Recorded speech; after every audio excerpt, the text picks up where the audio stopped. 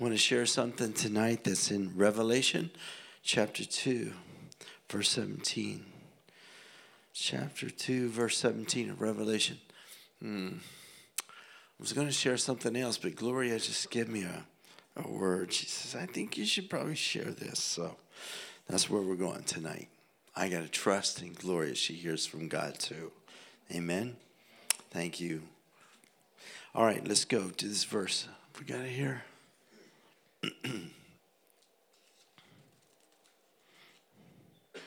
There we go.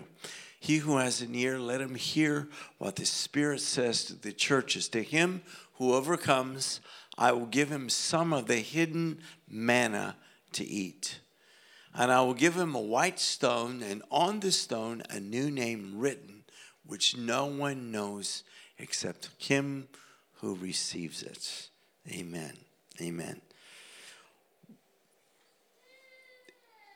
Of the 7 churches that receive a letter of revelation from Jesus, every one of those churches has this statement. He who hears, let him hear what the Spirit says. That's like the, I'm failing with English tonight, so you have to bear with me, okay? But that's like the precondition to receive a promise. He starts by saying, listen to what the Holy Spirit is saying to the churches. And tonight, while I'm sharing, I want you to listen not just to me, but especially what the Holy Spirit's going to say to you. He's already here, and he's already ministering in such a powerful way. I was so blessed tonight in worship. How many of you were blessed? Would you say an amen loud, please? That sounds more like chili. Okay. All right. And so what we're doing is I'm just going to watch what the Holy Spirit is doing. Try to watch him.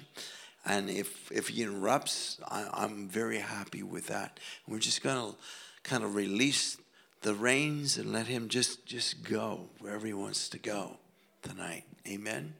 So every one of those letters begins, would you just maintain that verse up there one more time, okay? He who has an ear, let him hear what the Spirit says. When I was in seminary, they used to tell us in our preaching class, you had to learn how to preach really well, because if not, you wouldn't get a very big church. Not too many people would come to hear you. So they taught us how to preach very, very well. It's so contrary to the New Testament. Because preaching in the New Testament was not 3 points in a song at the end. Preaching in the New Testament was just telling your story. And as they would tell the story about what Jesus had done or what they had seen, because it's first of all, taste and see. It's experience and then understand. And as they would tell their experience about Jesus, what would convince the people of their story, of their message, was not the rational way we do it today, right? Where we have to put everything in order and we try to rationally convince the people that what I'm saying makes sense. In the New Testament, when they would share their stories, what convicted and convinced the people of what they're saying is true is that their words were followed by signs and wonders. The presence and the power of God. And many, many believed because the kingdom came when they shared. Amen? Amen. So I've lived long enough now as a pastor to know that what they taught me in seminary was not necessarily right. Because most of the time, Sunday morning when I preach in our church, sometimes people will come up and say, what you said was incredible. And I'll ask them, what did I say? And they'll tell me something I never said. Because the Holy Spirit spoke to them his message. So he that has ears, don't listen to me. Listen to what the Spirit says tonight. And the promise is in, to him who overcomes, That's the precondition to this. To him who overcomes, I will give. And in every one of those 7 letters, there's promises to everyone who overcomes and who has ears to hear. So I'm going to talk about those 3 promises that are right there. I will give some of the hidden manna to eat, and I will give him a white stone and a stone with a new name written, which no man knows except he who receives. So, first of all, the word overcome is always kind of had a different kind of connotation in the past to me. It was like something you had to do to strive and just push in. And there is credit to our responsibility for seeking him. I totally agree with that.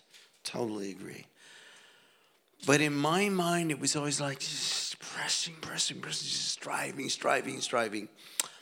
And then about 2 years ago, in one of these events that we did in the southern part of Chile with the young people, we were organizing a camp already. This was like, I think it was then for 2017. And according to all of our marketing guys, what we were expecting was a major disaster because we had all kinds of problems with the publicity. Got out really late. And one of the guys who professionally just is a friend of mine, professionally is a marketing guy, he just called me inside. He says, this is going to be a disaster. You know, nobody's going to come. And he says, and it's going to produce a huge debt. And he looks at me and he says, who's going to pay this debt? And I said, I am, you know, just, and it really, with all exterior ways of looking, it looked like it was going to be a huge disaster. And so I went to bed many nights, you know, just not being able to sleep, toss and turn. I know you guys never go through anything like that, but I'm just talking to myself. And I was just, you know, full of fear, and just thinking about, there goes my retirement and all this stuff, you know, just out the window. And in the midst of that, we had to do this youth event in the South. And I remember just before the event started, I was staying in a pastor's home, and he gave me a bedroom to stay in. So I closed the door, and I just said, I can't go on anymore like this, God. Why? Why am I so afraid? What's happening in me? And when I was praying, I had this like vision of a video that I saw years ago. And maybe, I would imagine most of you have seen this video. It was of a father who had a paraplegic son. And the son says, I want to run the marathon. You remember that? Anybody seen that video? The miracles, I found it on YouTube. You know, that I'm not too computer literate, but I found it. And it's all about the father who's just, you know, his son's, I want to go do a marathon. So the father trains in spite of having a heart condition. And there's, you know, pictures of him and videos of him pushing the wheelchair of his son and crossing the marathon line, and there's a huge celebration. You're crying, and then the son says, I'm going to do another one. So finally they got to the Ironman, and the father trains for that. It shows, you know, images of him training for that, pushing the wheelchair, riding on a bike. And so finally in the event, you know, he swims and he's pulling his son along in a little raft. And then he goes at his bicycle, and it's just, I'm crying the whole time. And it's over with, and you know, this celebration, and I'm crying. And I said, I got to see it again. So I saw it 3 times. Every time I cried. And when it was done, I said, okay, what does this mean, God? What are you trying to tell me? And God said this. You've been pushing me in a wheelchair towards your goals. When you like to change positions, and let me push you. And then I cried even more. Oh, yes. I mean, I was really, really flattened and broken by it. But it was such, oh, God, yeah, I'll give it to you. And to me, when I read this passage now, he who overcomes, it has a different meaning. It's this. This is my version. He who is first overcome by my love will overcome.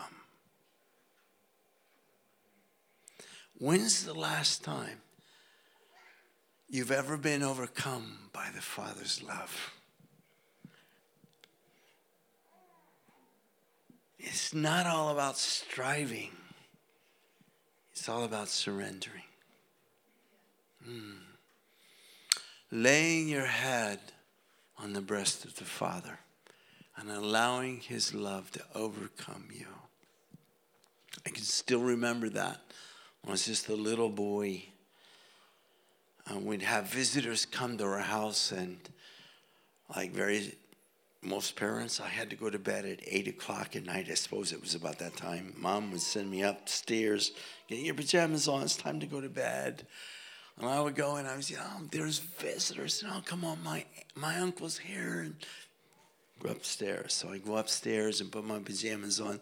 Then I'd sneak downstairs and peek behind the stair door. And my dad would see me. And he'd go. And he'd be in a rocking chair. And I still remember this. I could sit on his lap, lay my head down on his chest, and even hear the voice of my dad speaking through the chest into my ear and fall asleep. Being overcome by God's love. That's what it's all about.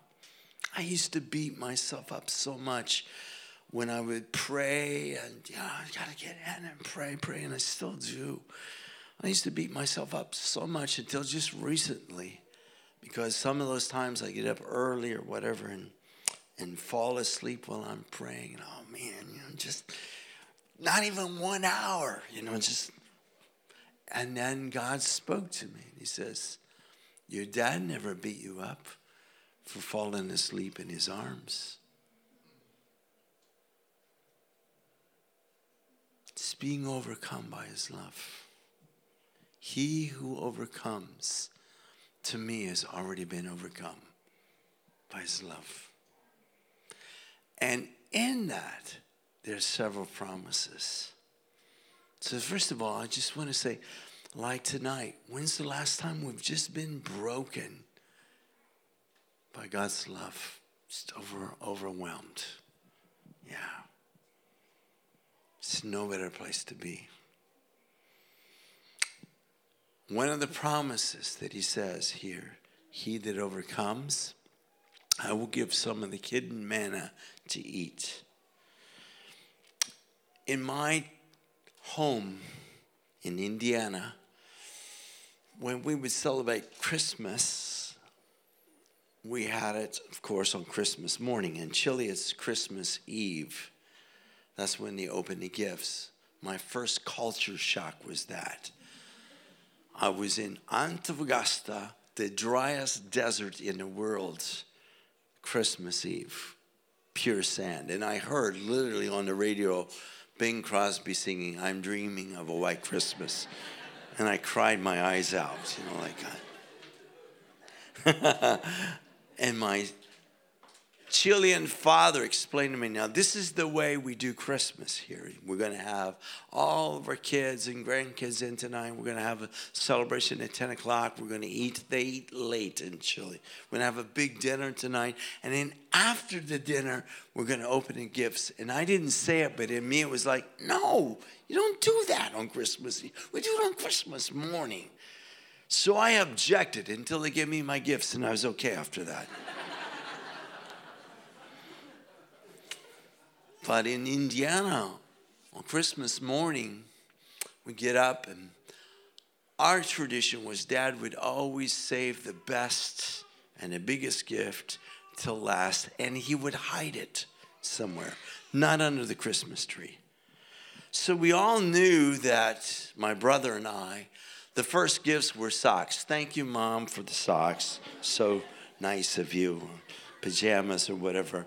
But we're all waiting for the big one. And so I remember one year I was about 10 or 11 years old, and Dad hid this gift so well. It took me, I thought it was 30 minutes anyhow, trying to find the gift. I couldn't find it. And every time I run back into the living room, and he would be in his chair, and he'd just smile and say, it's here. You just got to find it. Just got to find it. So finally, I found it in the attic. And it was a bicycle.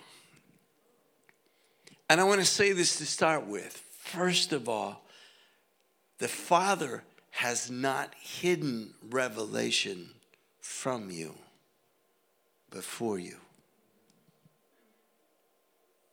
Thank you, Gloria. Amen. He doesn't hide it from us. He hides it for us. Who are the ones that find it? The hungry. The hungry. Knowing that manna is revelation. Manna is the face of the Father. It's what feeds us. And you are what you eat. How many of you heard that on television? So what you feed your spirit is what you become. And every day I can either have milk or meat. Milk is digested food that comes from the mother's breast to the baby. It's already been eaten, digested, and transfused to the baby. And most of us are very content with reading a book or hearing a sermon, something that's already been digested and flows to us. Whereas meat is given to the hunters.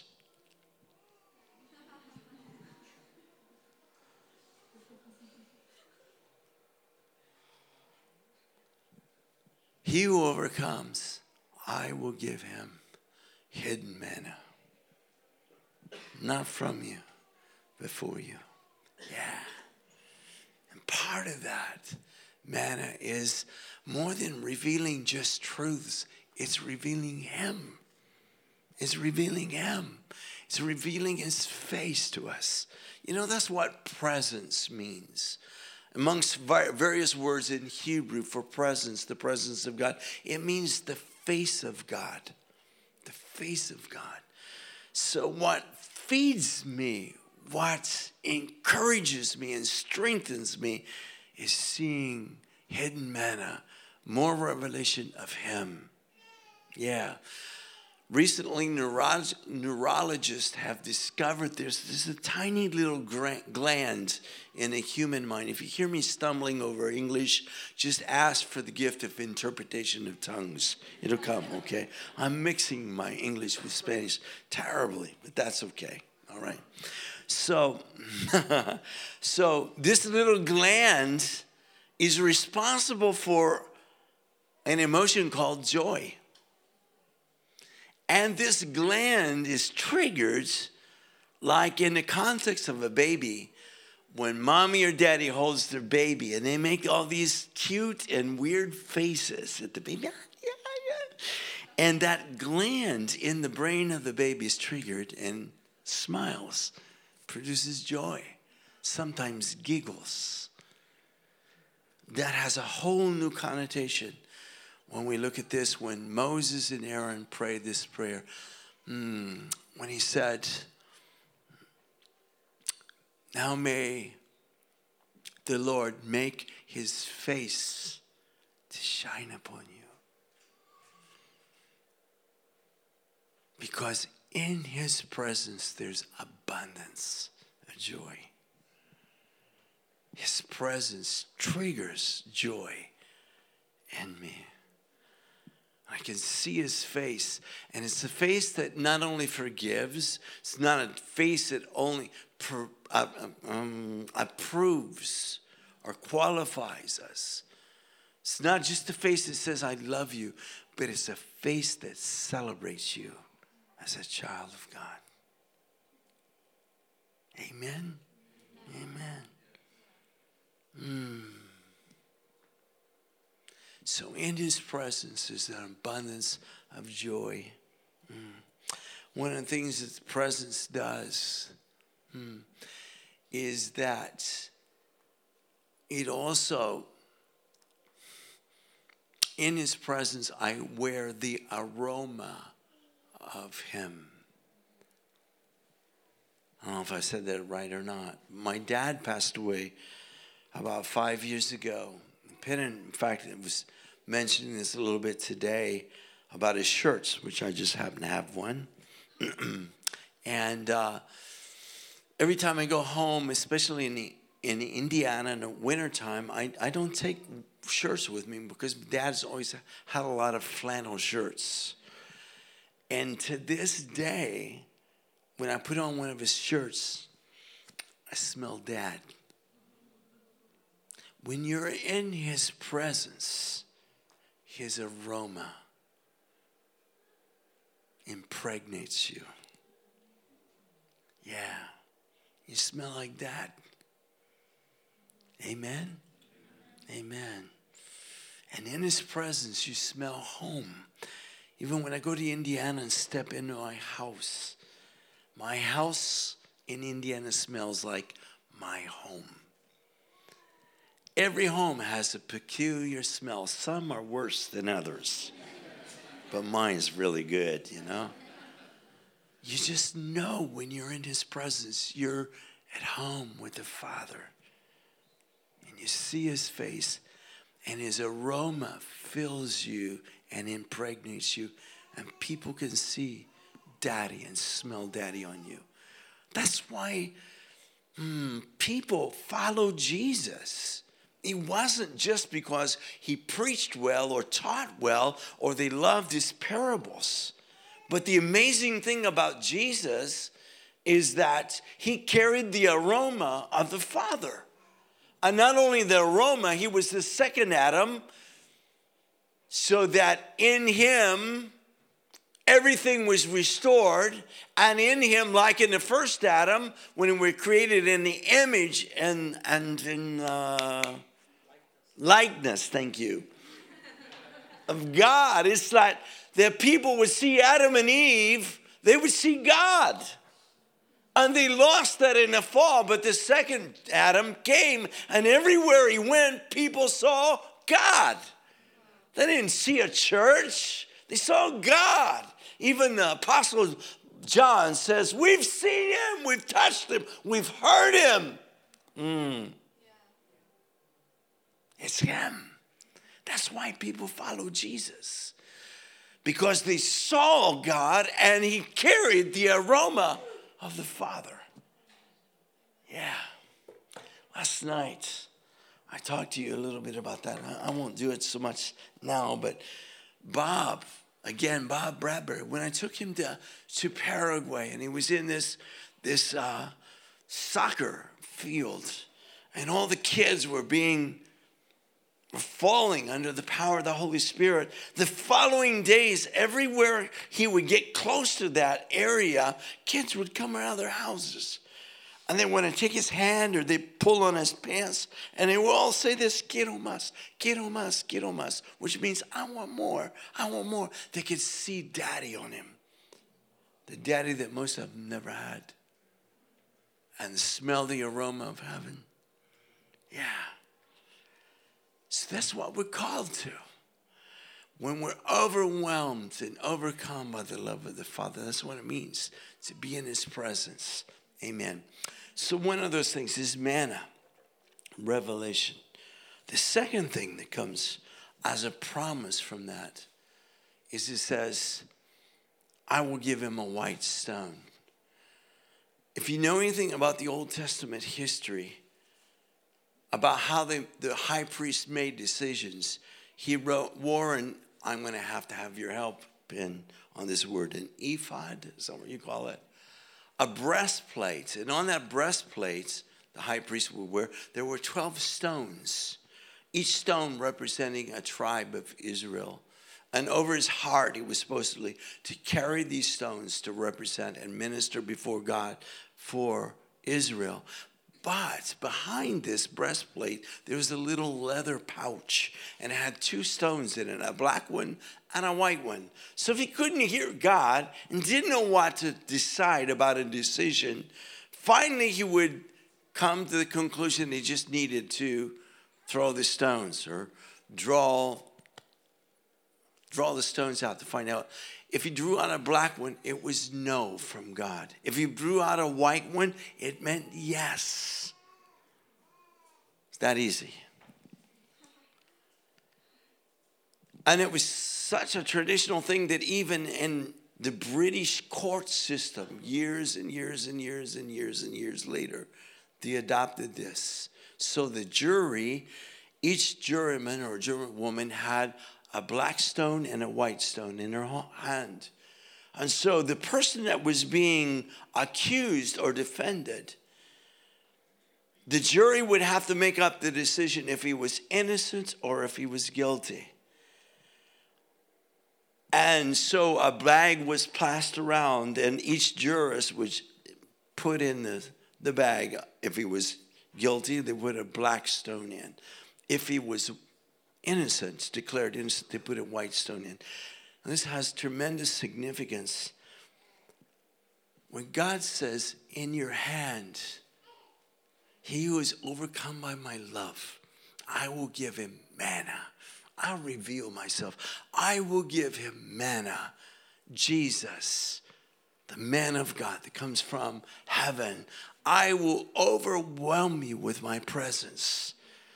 You smell the aroma of home. You see, because Jesus didn't come just to forgive our sins and just to get us to heaven. He brought heaven to us and in us to manifest himself through us. Yeah. And so he says, and I put in your hand a white stone. What does that mean? It means very simply this: you've been justified. You're innocent before him. There's no more charges against you. Just as when Israel left Egypt and God opened the Red Sea. I said the White Sea. The Red Sea.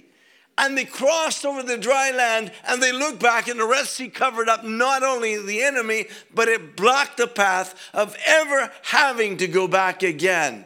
And when you've come into Christ, you don't come to the cross, you come through the cross. So that now you're a new creation. You've been not only forgiven, but transformed by him. And you're not going to heaven only, but heaven is coming to you and wants to manifest himself through you. Yeah. And so the white stone is given in your hand. It's like saying this: run, Forrest, run. You're all right now. Come on. Let's get on with what I called you really to do. And what he's called you to do is not sit in church. He's called us back to original design. And the original design is that we be made in the likeness and image of him, so that when people see us, they can see Daddy on the streets through us. They can sense the aroma of heaven on us. Yeah. And the only way you're going to discover that is to start doing it outside. Is to be the church outside the 4 walls. Praise God. I believe that I'm beginning to get Pentecostal now. Let's go. I need some applause on that. All right, come on, let's go. In Matthew 27, there's a verse there that I very seldom ever heard any sermons on. But it's all about the signs that happen in the moment of Jesus' crucifixion. We know that the curtain was torn. Just as the heavens were torn open the day that Jesus was baptized. The word torn there means violently. It means split. There's no way you can pin it up again. And not only that, but the sun was hidden. And the earth shook. That means crucifixion happened in Chile. Because it's the only nation in the world that keeps shaking all the time. And not only the earth shook, but the Bible says that the tombs of the dead saints, the rocks were split open, yeah. And the tombs of the dead saints and the dead saints were resurrected and appeared in the streets. If you want to ask me what a verse is for what God is trying to do today, it's this one.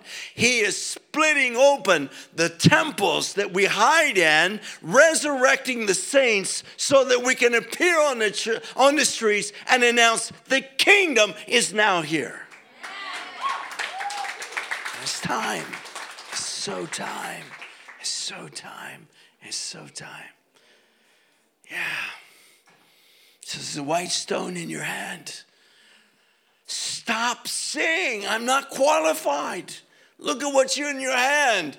It's a white stone that says, run, run, run. The only thing that qualifies you is not the preparation, although that helps. There's only one word that qualifies you to do what God has called you to do, because everything that God calls us to do humanly is impossible. And the word that qualifies us is this one, is yes. Yes, yes, yes. When God called me to preach, I was 19 years old. I was so full of complexes, inferiority complexes, and all that you can imagine, because one, I was small for my size. So every time I go out for basketball or football, the coach would say, you're too scrawny, you're too little, just go home. And then I had a slight speech impediment. It wasn't very big, but every time someone would ask me, why did you say? I didn't get that. And then comes the bullying, the laughing. And so I wouldn't feel ridiculous. I just didn't talk. So my worst class in high school was called speech. I was like, I didn't even believe in God, but I would have believed for the rapture in that time. And it just was like, oh man. So when God called me to preach, I was 19, we were in a prayer meeting with 9 other guys. We didn't know how to pray. We didn't even know how to read the Bible. We just new converts during the Jesus movement. We're hungry for God. We chose the leader because he was the biggest one. You're going to lead us. And he came up with this idea after we studied the Bible, which was ridiculous. The Bible study was like this. Okay, Roger, Mark 3, verse 6. Read it and tell me what you think. And I read the verse, stuttering. And he said, okay, what does that mean to you, Roger? What it says. Very good, Roger. Phil, now you read verse 7. That was the depths of our Bible study. And we end up in this prayer meeting where everybody had to, hold hands. And the leader said, everybody's got to pray one by one. And Roger's going to end because I was always the last one. And I know this never happened to you, but in his Bible, or this prayer meeting, he said, we start praying. And about the second guy would say, I was going to pray that. I don't have anything to pray. And they're going around and I'm sweating. And then finally get around to me and I'm saying, God, everything he said, amen. That was it, And one of those nights, God we didn't have language for it. We didn't know what was happening. But the Holy Spirit he came over us.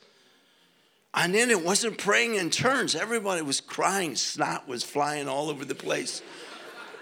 And one of the guys that was going to study law, he had just received a scholarship to Duke University. He had it in his pocket. And he said, God, here it is. I give it to you. If this is what you don't want me to do, I give it to you. I only want to live for you. Whatever you call me to do, God, that's okay with me. And I'm going, oh my God, I've never heard anybody pray like that. Then another one, out of turn, starts sobbing. He says, God, my dating relationship's not of you. I know that. And tonight, before you and my friends, I'm cutting it off. I'm listening to these prayers and I'm going, wow. And out of impulse, you know what happens when the Holy Spirit gets a hold of you, you just gotta get bold.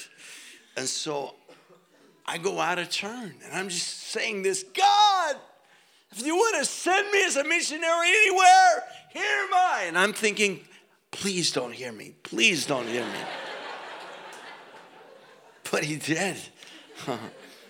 And it was within a day or two that God called me to preach. I'll never, ever, ever, ever, ever, ever forget this. I argued 6 months with God. You're crazy. Me preach? I can't even speak to one person. God, no, you got the wrong guy. How many of you know if you argue with God, you always lose? You always lose.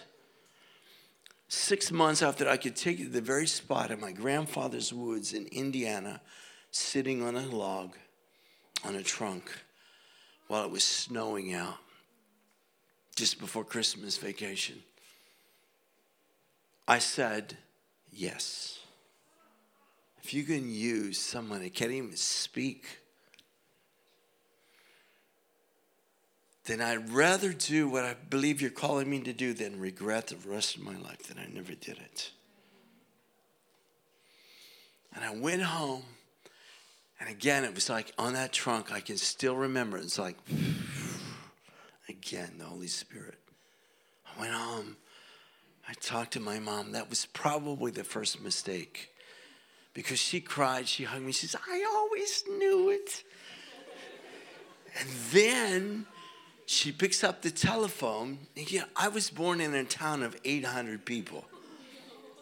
There are only 2 churches in town. And the poor pastor never got a break.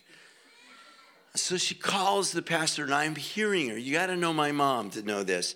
She says, Pastor, Roger's called to preach. When are you going to give him the pulpit? And I'm dying. And he said, next month. And I go, oh my God. So I wrote my sermon. And Saturday night before I preached, I went to that little church. It's a Methodist church, traditional. Probably had a seating capacity for about 200 people, stained glass windows, the whole bed. And I turned out the lights, and over the pulpit, there was a little tiny light. And I preached my sermon 4 times until all the pews got saved. It was glorious. I said, come on forward. No, just stay there. It's okay. And pray over them. And the next day, Sunday morning, this little tiny church, I usually had 60, maybe 70 on Sunday morning. There were 150. My mom.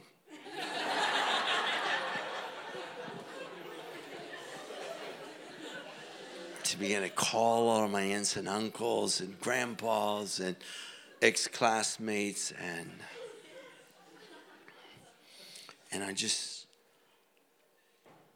I remember getting through about 2 sentences and my mind went totally blank. I didn't know what to do except just smile on my nervousness. And again, I had no language for this, but again, and I left my notes. I just began to preach. And about 10 minutes later, my Aunt Martha, she began to cry. And then another one and another one. And before long, it looked to me like the whole church was crying. And when I saw them crying, I cried too. I didn't know what to do. Never seen anybody get saved in my church. So clumsily, I gave this service over to the pastor. He sang a hymn and killed everything, but he finished the meeting. And I sat down, and as I sat down, I heard God say this. That's all I wanted to hear was a yes. And the second thing is I discovered that God healed me of my speech impediment. Yeah.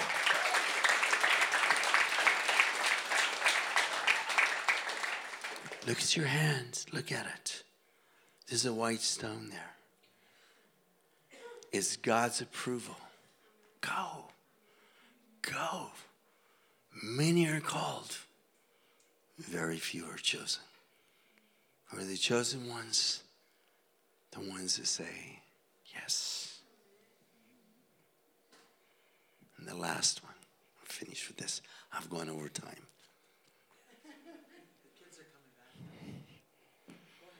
How many will give me 2 minutes? Yeah? 2, 4, 6, 8, 10. Okay, I'll make this very short. The last verse, last part of the verse. On the stone, the white stone says justified. We could go into that on and on and on.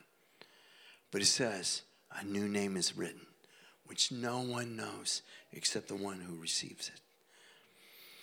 It's out of that intimacy with the Father, being overwhelmed and overcome by his love, receiving manna, knowing my position in him. It's not that I have to go to the cross, but I've gone through the cross. And now I'm a new creation. I look like Daddy, and I'm called to do the works of Daddy. Tomorrow morning I'll speak about that. But on that stone, there's a new name that's revealed. It's an intimate name. I used to think that I'll know that name when I go to heaven, and I really believe, yes, but I also believe I can know it now. It's an intimate name. When my daughter was born, just before she was born, well, when she was born, I wanted to give her this name, Sunshine, because that's kind of her personality. She walks into a room and it's just, Barbie's here, that's her name now. But I changed her name because sunshine, you'd have to explain to every Chilean what sunshine means. You'd have to translate that. So we didn't want to embarrass her, so we gave her another name, which is Barbara Nicole, but we call her Barbie. But to this day, most of the time when I speak to her on the phone, I say, and how's Sunshine? She knows what that name means to me. And that's an intimate name from her daddy to her. Even when he danced to end her wedding, I picked that song, Sunshine on my shoulder makes me happy. I'm not John Denver, but I like to sing it. Do you know that Daddy has given you a new name? Not what others have called you, not what your parents have called you, not even how you've seen yourself, but his name for you. How many of you remember the Chronicles of Narnia? The first movie, that's my favorite. My favorite actor is the Beavers. And then there's Lucy. You remember before they met the lion Aslan, their real nature kind of was revealed. But after they meet the lion, Peter, the coward, becomes the brave. And my favorite scene of all is at the very last when they're in the palace and the beavers saying, and now I present Peter the Magnificent. And I'm crying. And then they get to Lucy and I cry even more. It's because what we are now is not the way the Father sees us. Can I say this? Satan knew who Jesus was when he came, but he never knew what he was going to do.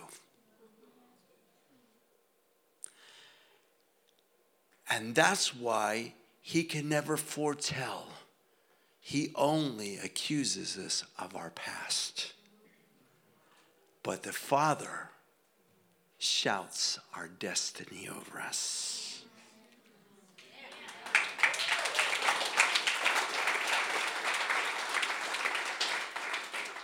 And your destiny is revealed in your new name.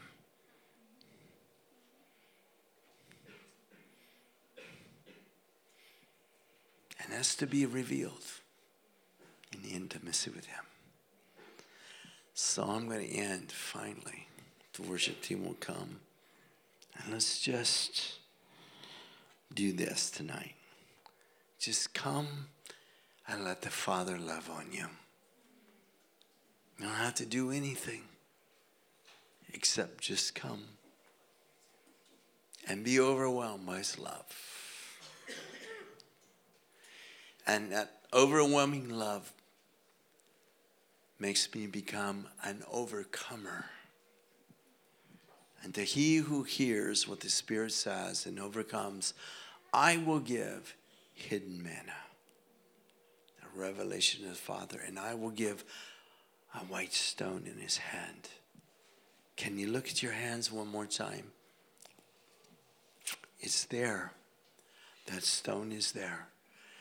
And that stone from heaven declares you innocent, justified.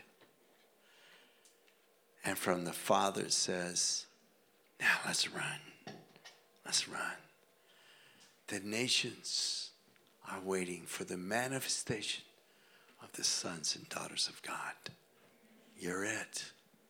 Stop praying for this city if you're not willing to be the answer to that prayer. The white stone's already in your hand. You're already qualified.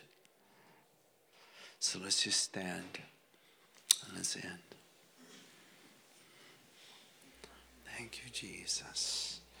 So good. Yeah. Worship you, Father. So my invitation tonight is not to come and get something. It's not an impartation. It's just you coming to present yourself to the Father. And allowing him to sit you on his lap where you can rest your head upon his breast. Do the hard work of resting. And allow him to speak to you. He who hears, let him hear what the Spirit says, because he has hidden manna, not from you, but for you. For you. 1 John 3:2. Because when we see him, we shall be like him.